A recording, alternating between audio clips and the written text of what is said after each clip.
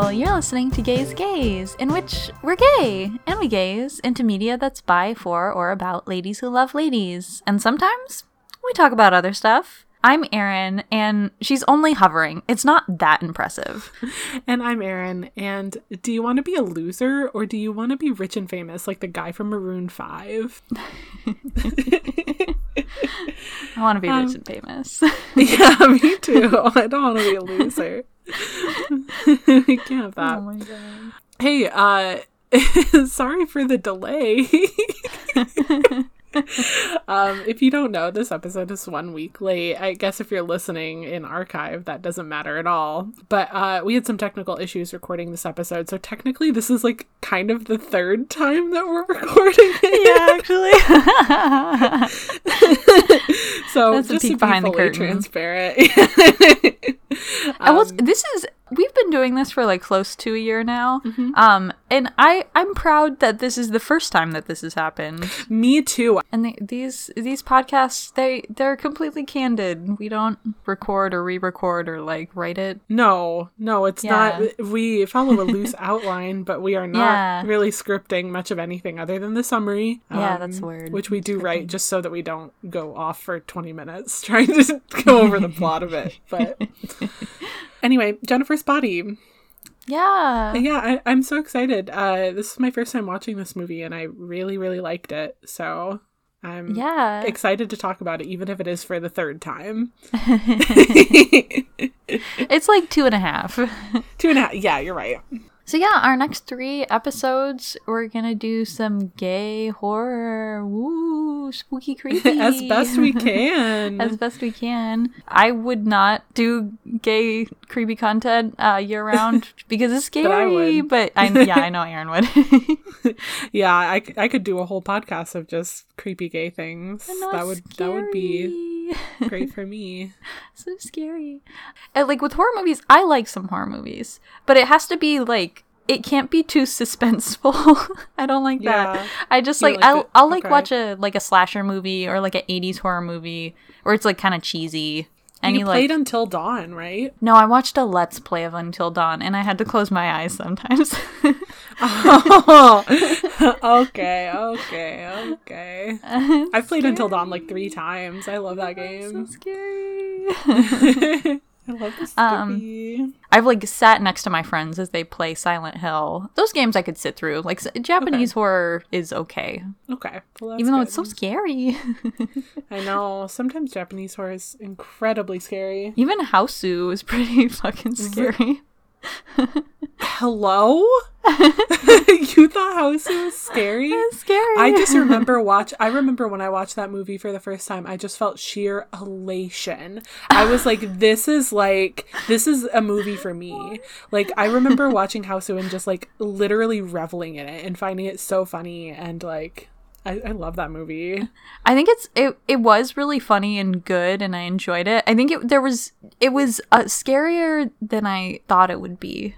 That's fair. I mean, if you went in not knowing that it was supposed to be a horror movie. I knew it was a horror movie, but I knew it for being like cheesy and funny and campy, and then it was like actually kind of scary sometimes, and I was like, oh no.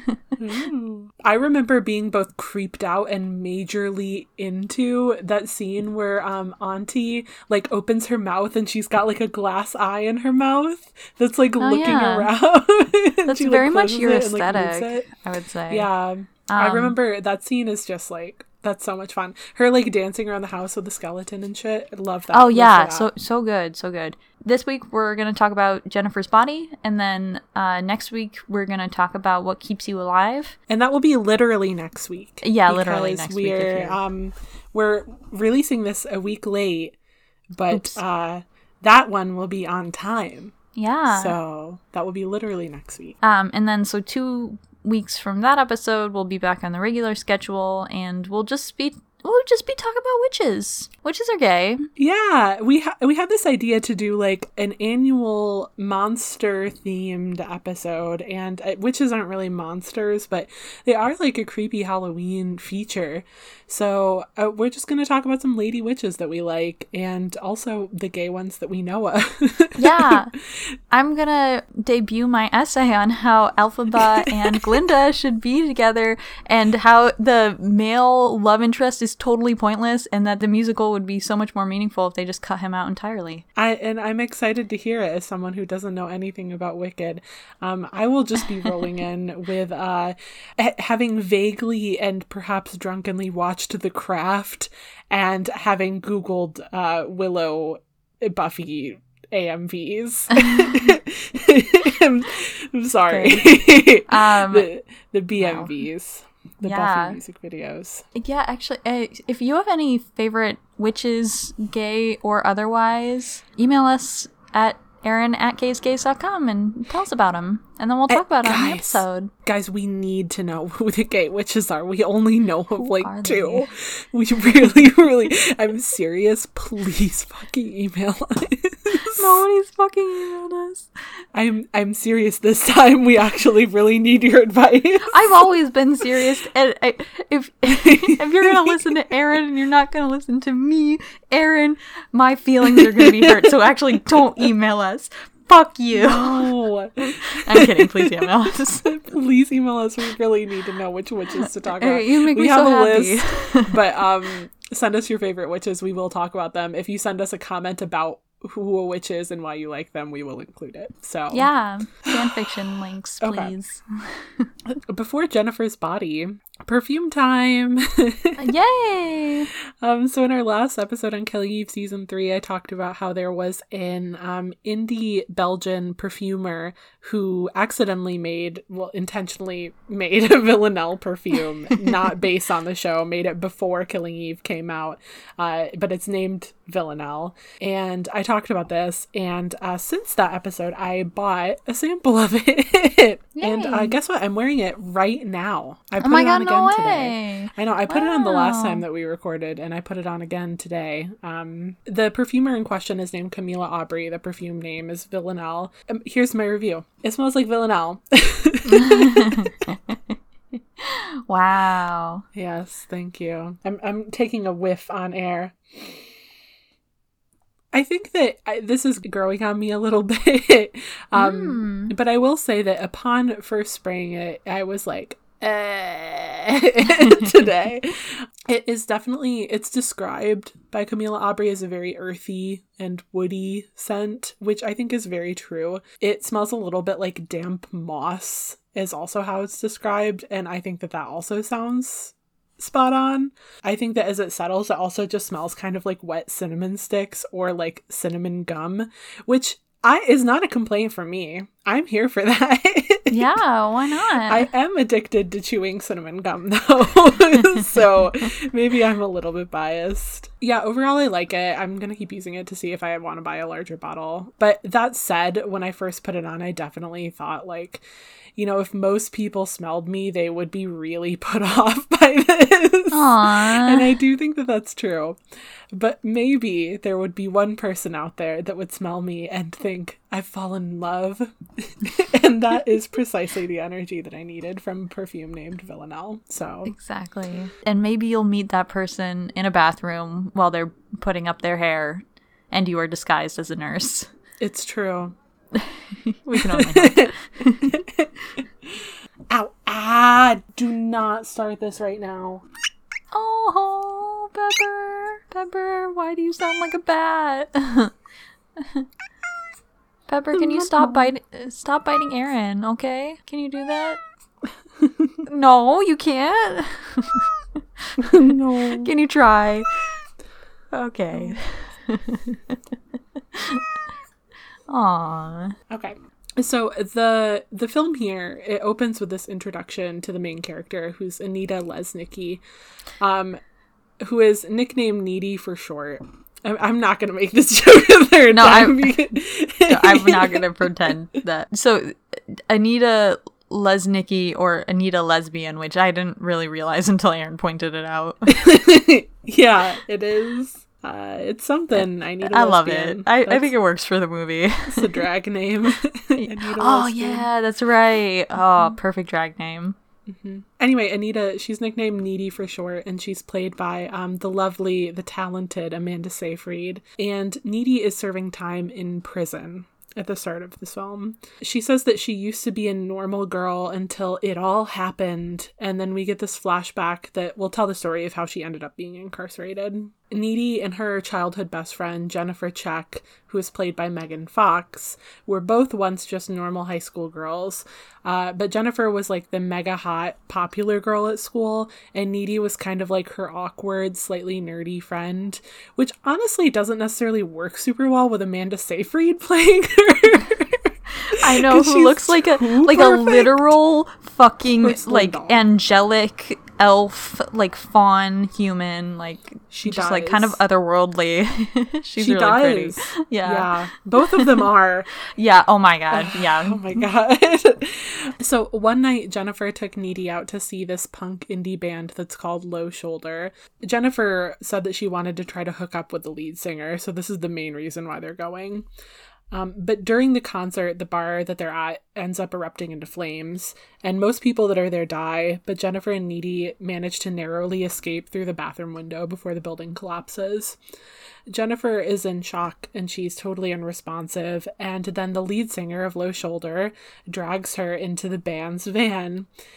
And Needy is super terrified of what could happen to Jennifer, but the van drives away, so she doesn't really have any option other than to go home and call her boyfriend and tell him everything that's happened. Mm-hmm. So late that night, Jennifer shows up at Needy's house, and she's totally covered in blood. So it's obvious that something is very wrong here. And it quickly becomes clear that she's no longer herself either. As an example, she goes into Needy's fridge and she tears apart this rotisserie chicken with her bare hands, and then she eats it off the floor.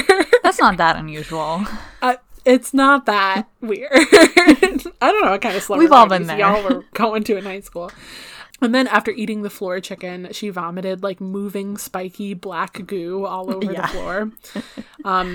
And then before she leaves the house, she pins Needy against a wall and gently bites her neck, not hurting her.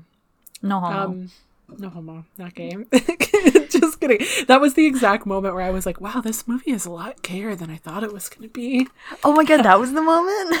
Because I was like, I literally went into this movie thinking like, maybe they'll look at each other longingly.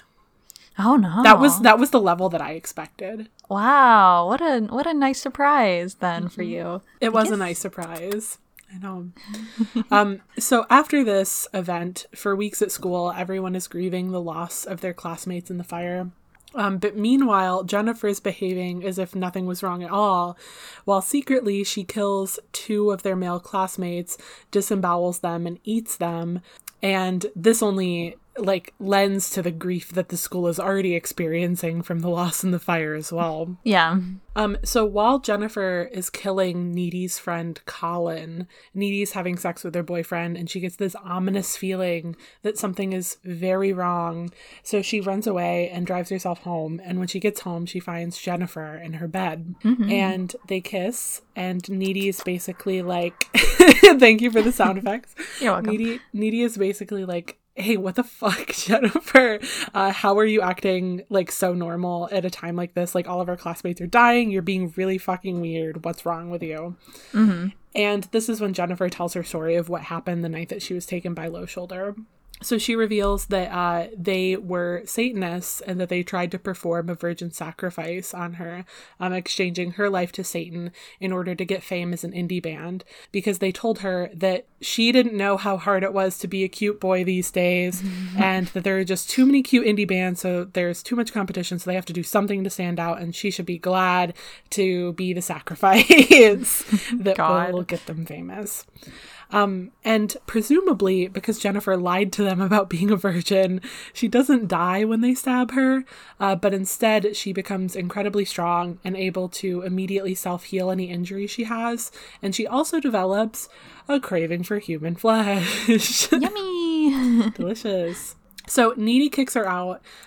Jennifer assures her that she would never hurt her. But then Needy goes to research at the library and determines that Jennifer must have somehow become a demon of some sort. Mm-hmm. So Needy tells her boyfriend Chip everything that she knows, and he doesn't believe her because who would?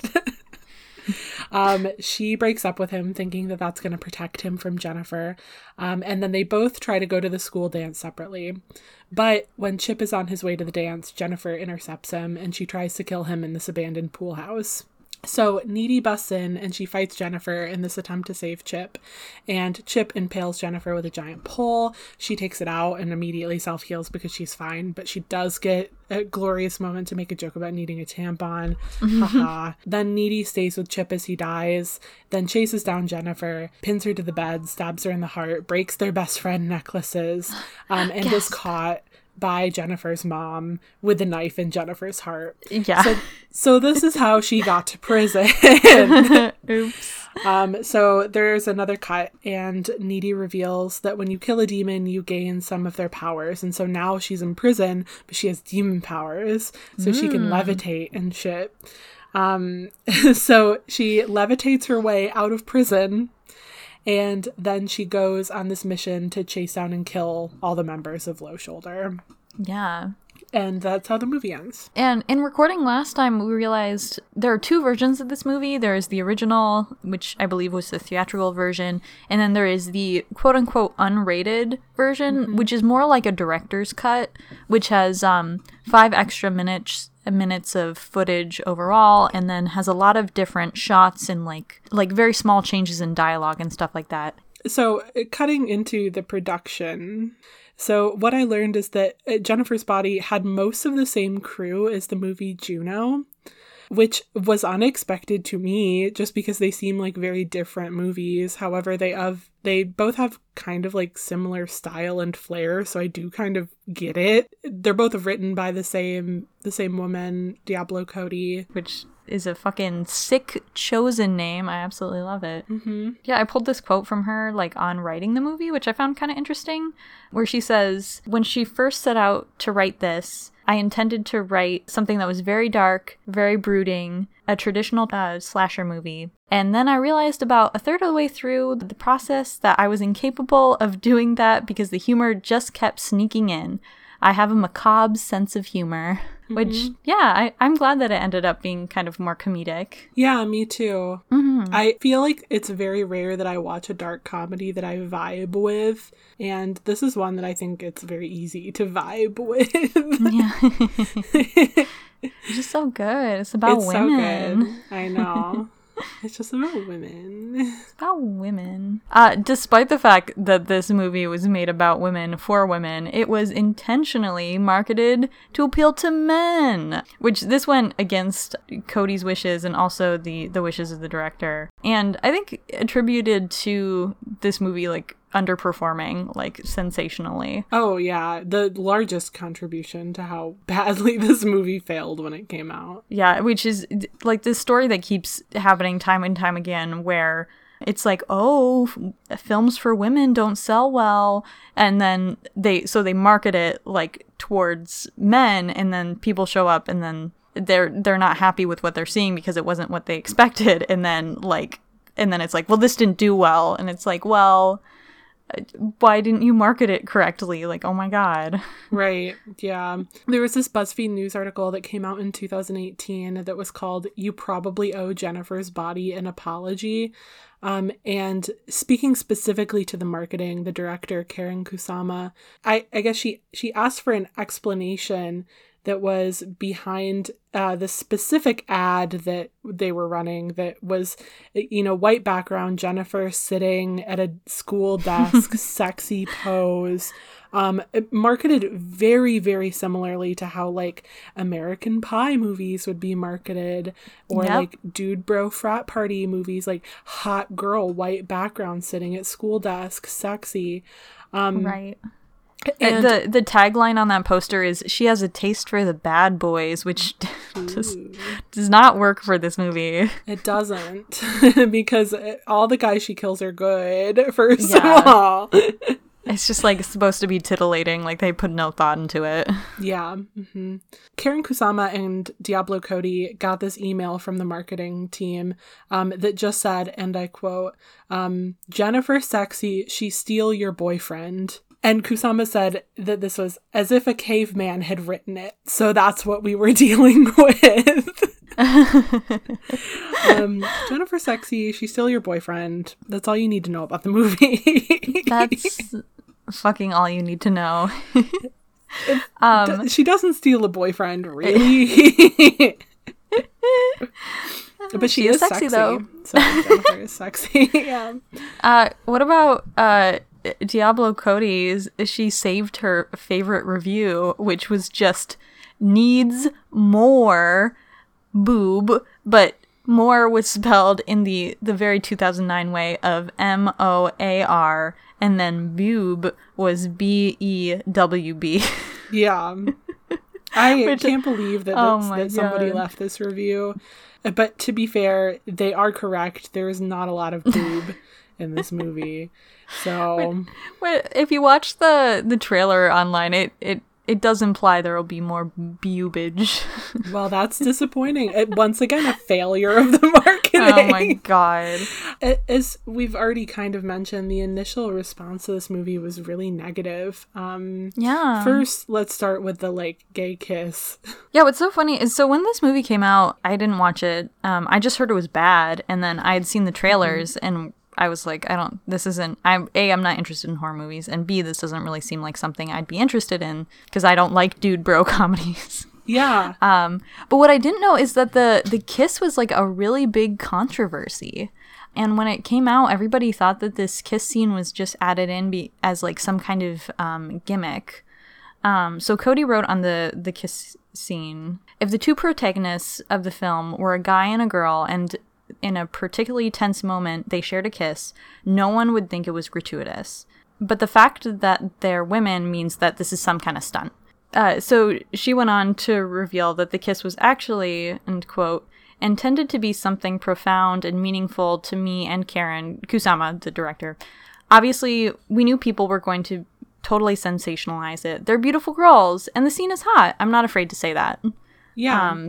So yeah, and then she also said that the kiss was in the script because she wanted it to make clear that Needy was, like, on some very deep level, in love with Jennifer. Yeah, and I think that is pretty obvious as the viewer watching it today. And I think it's also pretty obvious that at least, like, sexual feelings are mutual from Jennifer. Yeah. So. God, for sure. Yeah. Yeah, they're definitely just totally in love with each other. Yeah. Man. But yeah, reading all that stuff about the kiss, it reminded me of how, like, in the 2000s, it was like, well, you only kiss girls for male attention. Bisexuality isn't real, blah, blah, blah. And how much that was just, like, a prevalent thing in the period. Right. I mean, so Katy Perry's I Kissed a Girl came out 2008, 1 year before this movie. Tila Tequila Shot at Love came out 2007, 2 years before this movie. So this is what the culture believed about bisexuality. Yeah. When I say the culture, I mean specifically, like, very cisnormative heterosexual culture. Incredibly heterosexual culture.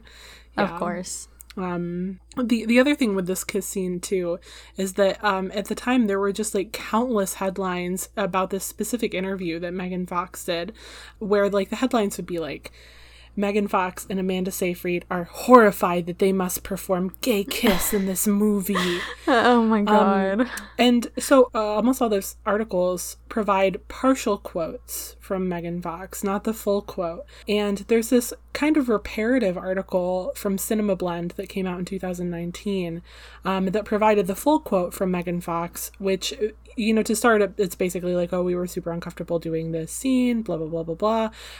And it ends with, I remember that we were both stressed out because we had chin acne, and there was going to be this micro close-up of us kissing.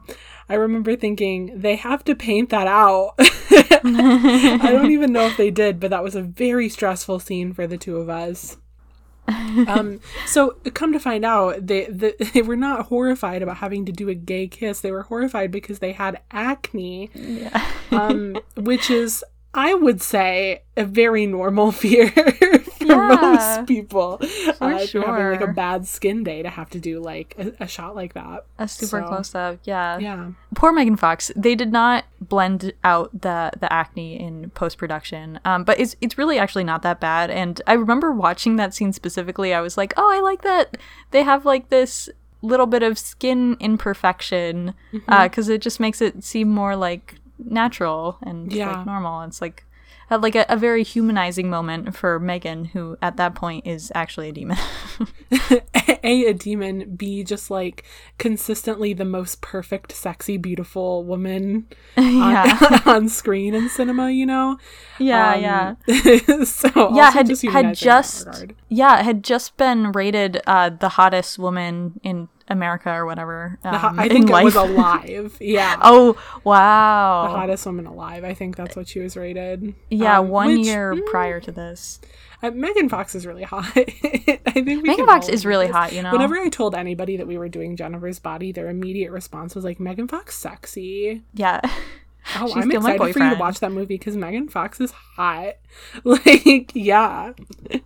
The last thing about the kiss scene too, and specifically with those articles about the chin acne, there was like, and this is like fair and rational, she also said like in that interview that she watches all of her movies with her parents when they come out, and she was like, I'm a little bit worried to watch this one just because it's like so racy, which is valid, but then like sites like the lovely Fox News were like, Megan Fox afraid to show parents gay kiss in movie. Oh my God. It's like maybe she would be afraid to show them like any scene where it was like very sexual, like, or maybe the fact that you're fucking sensationalizing it isn't helping Fox News. Yeah, exactly. God. You know, in more recent news, this movie has done like a kind of a 180, and it's become this cult classic, and people are really appreciating it now for its commentary, specifically on like empowerment of women after experiencing trauma. And I'm here for it. I'm here for the revival. Here's some interesting info that came from an interview with Megan Fox just literally like a couple of weeks ago now, on August 30th of 2020, like literally like 2 weeks ago. Megan Fox did this interview with Collider to talk about this new movie that she's in called Rogue. And Rogue is a movie that's about a mercenary played by Megan Fox, and she's trapped in Africa as the team that she's supervising is being hunted down by a lion. Oh my God. I know. And Rogue was written and directed by this mother-daughter duo, and the mother in question is MJ Bassett, who is an openly trans director.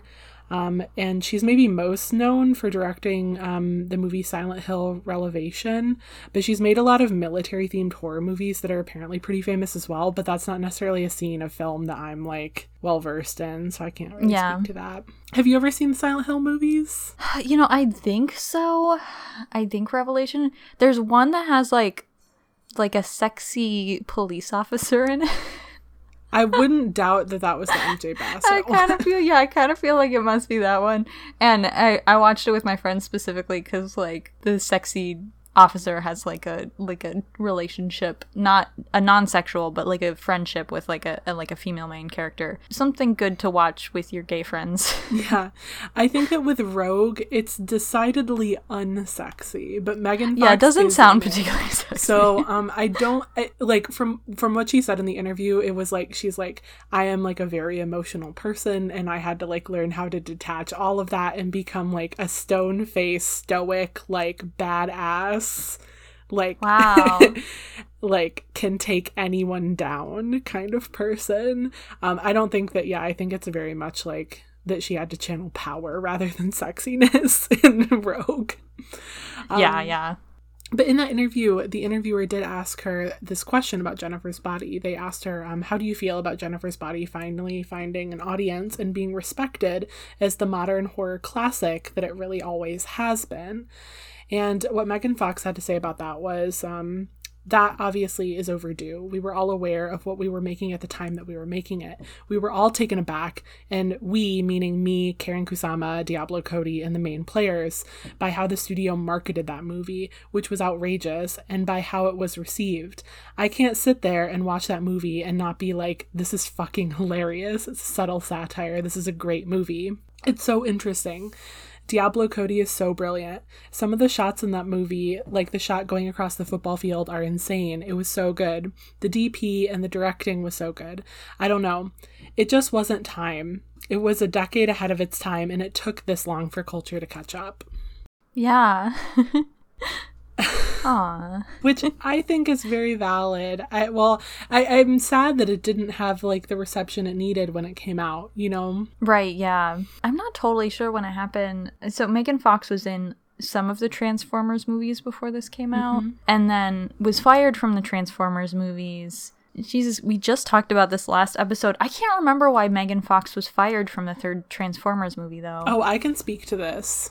Okay. I remember this. So as far as why Megan Fox was fired from Transformers, she made this comment about Michael Bay, the director, in which she compared his style of directing to being like Hitler. Specifically saying that he was incredibly hard on all of the actors and actresses that were in his movies, that he was just like abnormally mean and cruel to some of them, and then, you know, kind of made the pass at him being like Hitler as kind of a joke. And as a response, Steven Spielberg fired her and removed her from the third Transformers movie.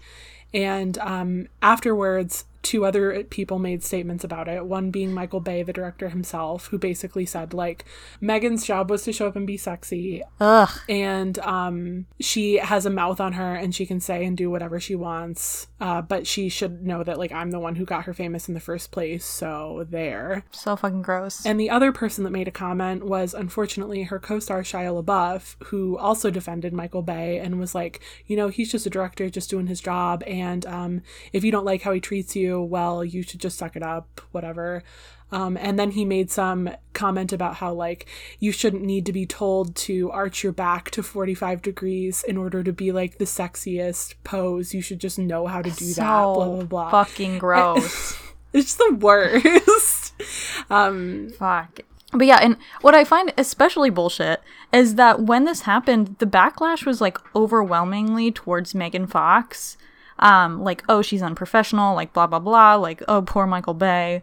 In the third Transformers movie, they, like, write her out and, like, replace her with another girl, and I don't know exactly what the dialogue is, but it's something along the lines of, like, oh, your bitch of an ex-girlfriend, like, glad she's not around anymore, like, referring to Megan Fox. And then additionally, so Megan Fox has said that, like, quote, she's never been preyed upon by Michael Bay, but she has said in an interview that when she was fucking 15 years old, she was made to dance underneath a waterfall in a bikini for him for the movies Bad Boy 2. And also right? Yeah. Which is, like, so incredibly disgusting. Yeah.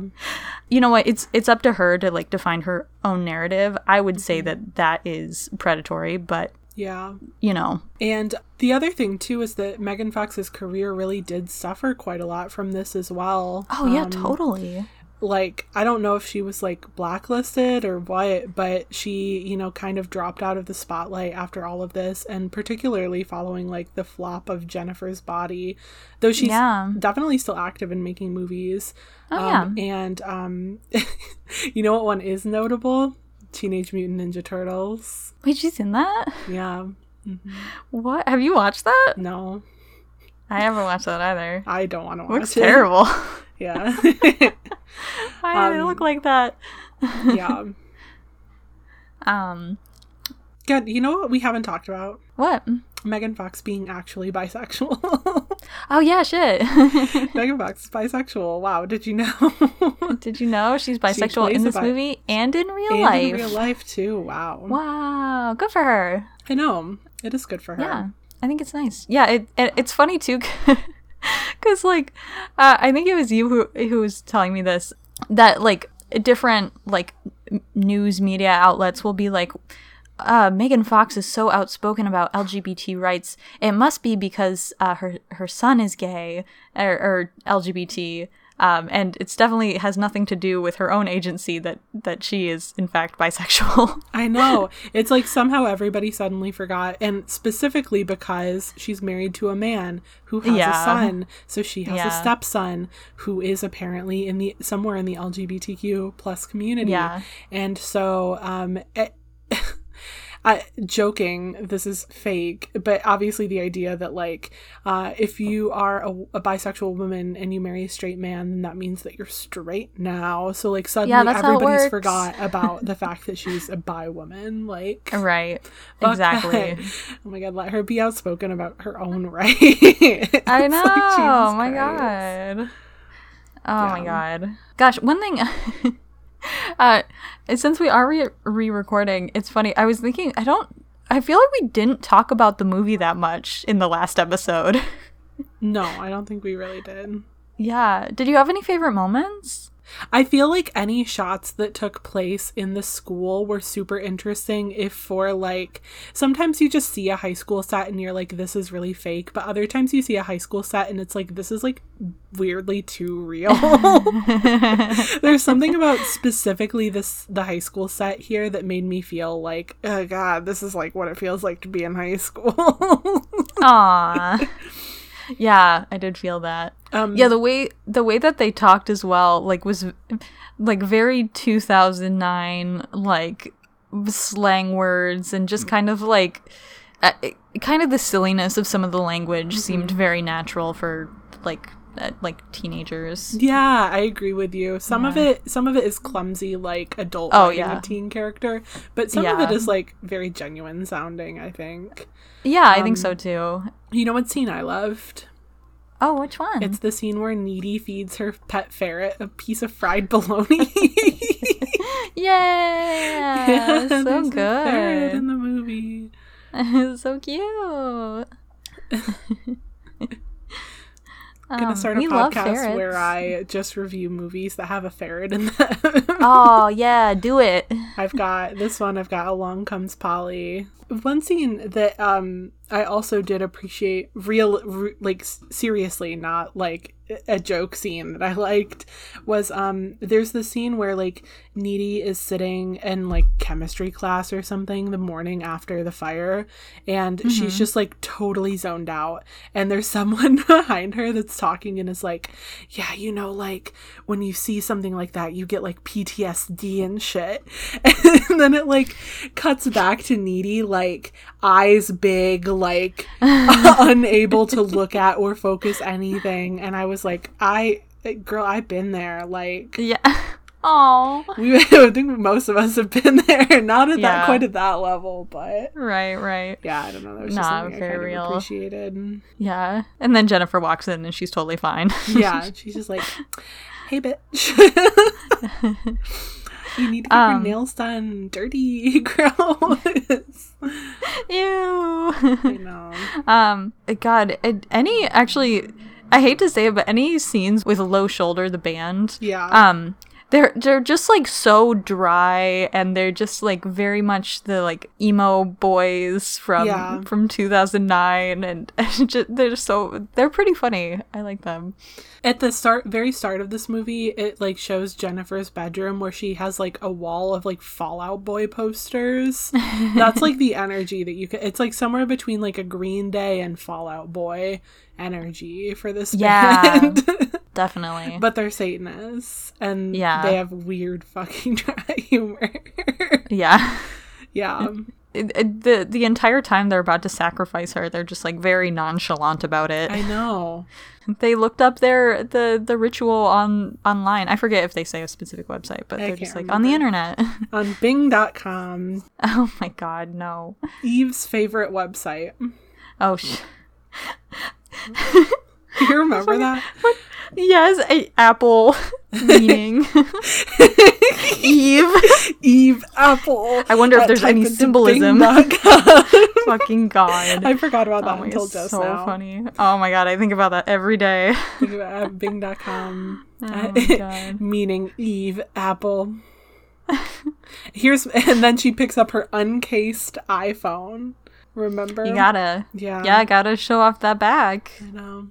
Did I ever... the first K-drama I watched was a K-drama called Melting Me Softly. And they had a sponsorship from Dyson. And so every episode, almost every single episode, a character would dramatically pick up the Dyson off of the wall, and it would zoom in on their hands to show the Dyson logo while they take the vacuum down. And then they would be vacuuming. They would be vacuuming while being like, I'm in love with her, but I can never tell her. While they're like vacuuming. Like almost every, it was so funny. It would be like a 1 minute scene of like them vacuuming, and that would it was like blatantly a commercial for Dyson. Oh my god. I've heard that the product placement in K-dramas is like very overt, but wow. Yeah, it was very funny. Oh man. Also, that was a pretty good drama on it. It's annoying. I mean, there's some tropes in K-dramas that can be a little bit annoying. Like in this one, it's like guy is just excessively mean to the girl because he likes her, but he doesn't know how to talk about his feelings, so he's just rude. Which is really annoying. Yeah, actually. Otherwise, it was good. I actually really like that one. This is not K-drama hour, but yeah, it is now. It is now. Man, a scene that I really liked was during Jennifer's first on-screen kill. She like corners a football player and she like takes him into the woods, and then for whatever reason they're fucking, as they're making out and like Jennifer is like getting ready to like eat him, like a bunch of woodland creatures come out of the forest to like stand in a circle around them and like watch them. And then some Snow White energy. Like, I know. Oh my god. And then afterwards, when the police find the body, like there is a deer like drinking the blood of this guy that is like everywhere.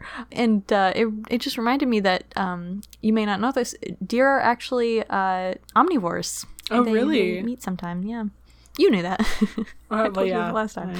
You're right, I didn't know that.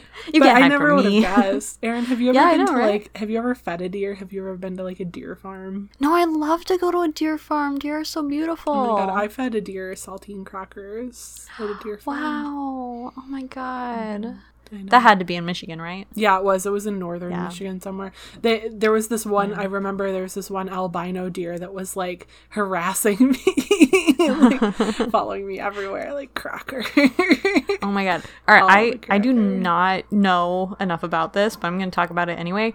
Apparently, Belle Isle in Detroit, it's like, if you've never been to Detroit, it's like this little island that a couple years ago was made into a national park, I believe, or at least a state park. I think it's a state park. Okay, it's a state park. It's, as you might have guessed, it is an isle. It is an island. And it has a species of white deer that is specific to that island. Really? Yeah, and I think somewhere on the island there is supposedly a preserve that has these deer on it. Like very small. I don't think there's that many. But I've been all over Belle Isle and haven't seen it, so who knows? But Belle Isle, while I was there, it had a lot going on. So I've never been to Belle Isle, actually. I really want to go. Oh my god! Yeah, oh my god! I'm coming to Michigan right now. Let's go. Okay, cool. Yeah, take the bus or something. I'll meet you there. Yeah. Yeah, I really want to go. I want to go to the aquarium there. I want to go to the Oh. I know that it's gonna be shit. I want to see it. I want to see how bad it is. It's so bad. It has native species of fish in it to Michigan.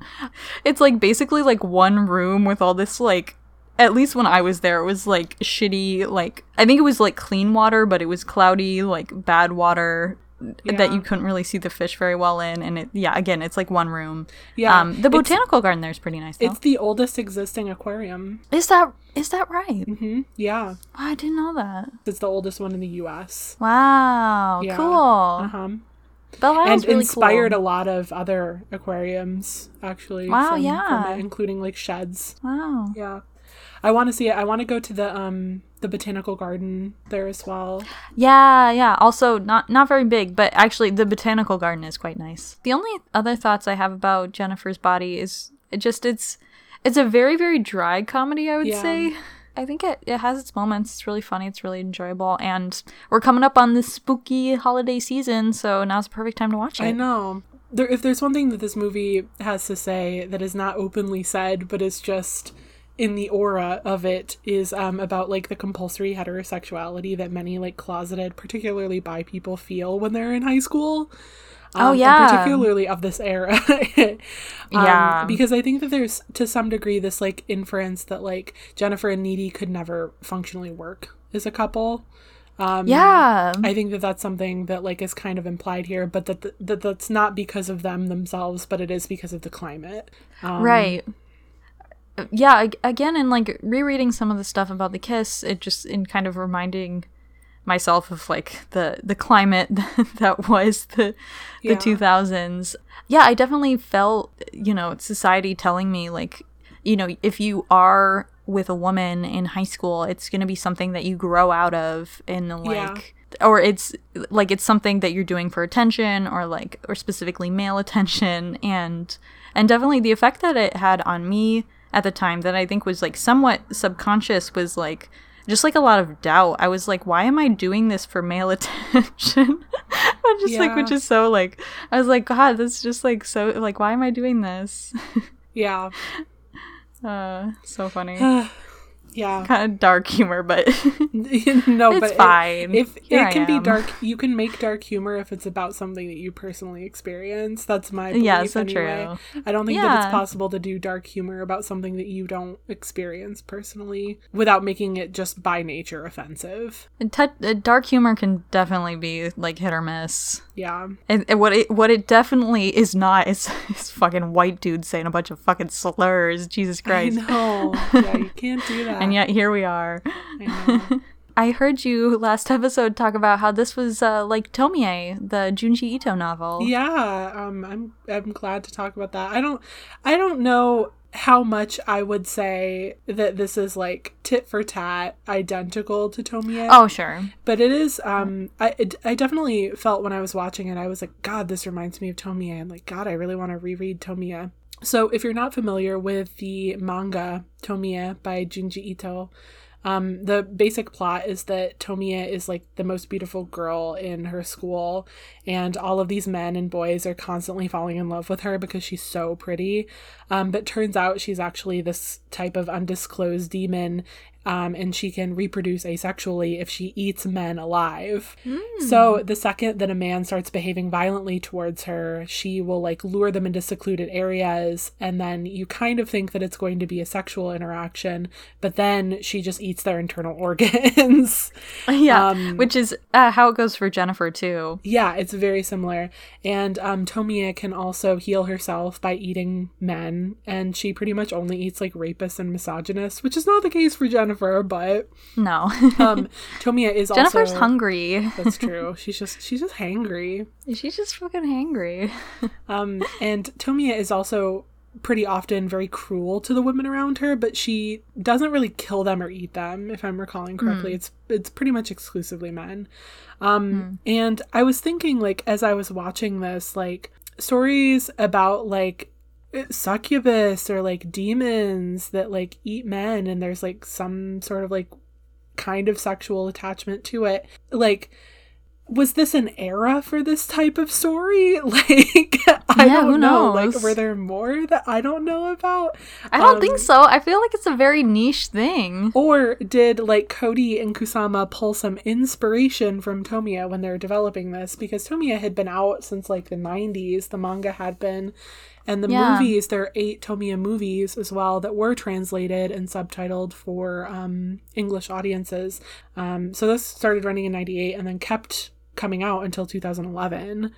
So I don't know if this was just a moment for those types of stories, or if there is some like kinship or like inspiration being pulled here. But like, long story short, Tomie is really, really good. It's been stated that the manga is like broadly about young women taking agency over their reproductive rights, and it was actually initially released in a horror magazine that was specifically aimed with a target audience for like teen girls, called Halloween, which I think is rad as fuck as well. Yeah, I just think that if you haven't read it, you should read it because it's very good. If you like Jennifer's Body, you'd probably like Tomie. Yeah, definitely.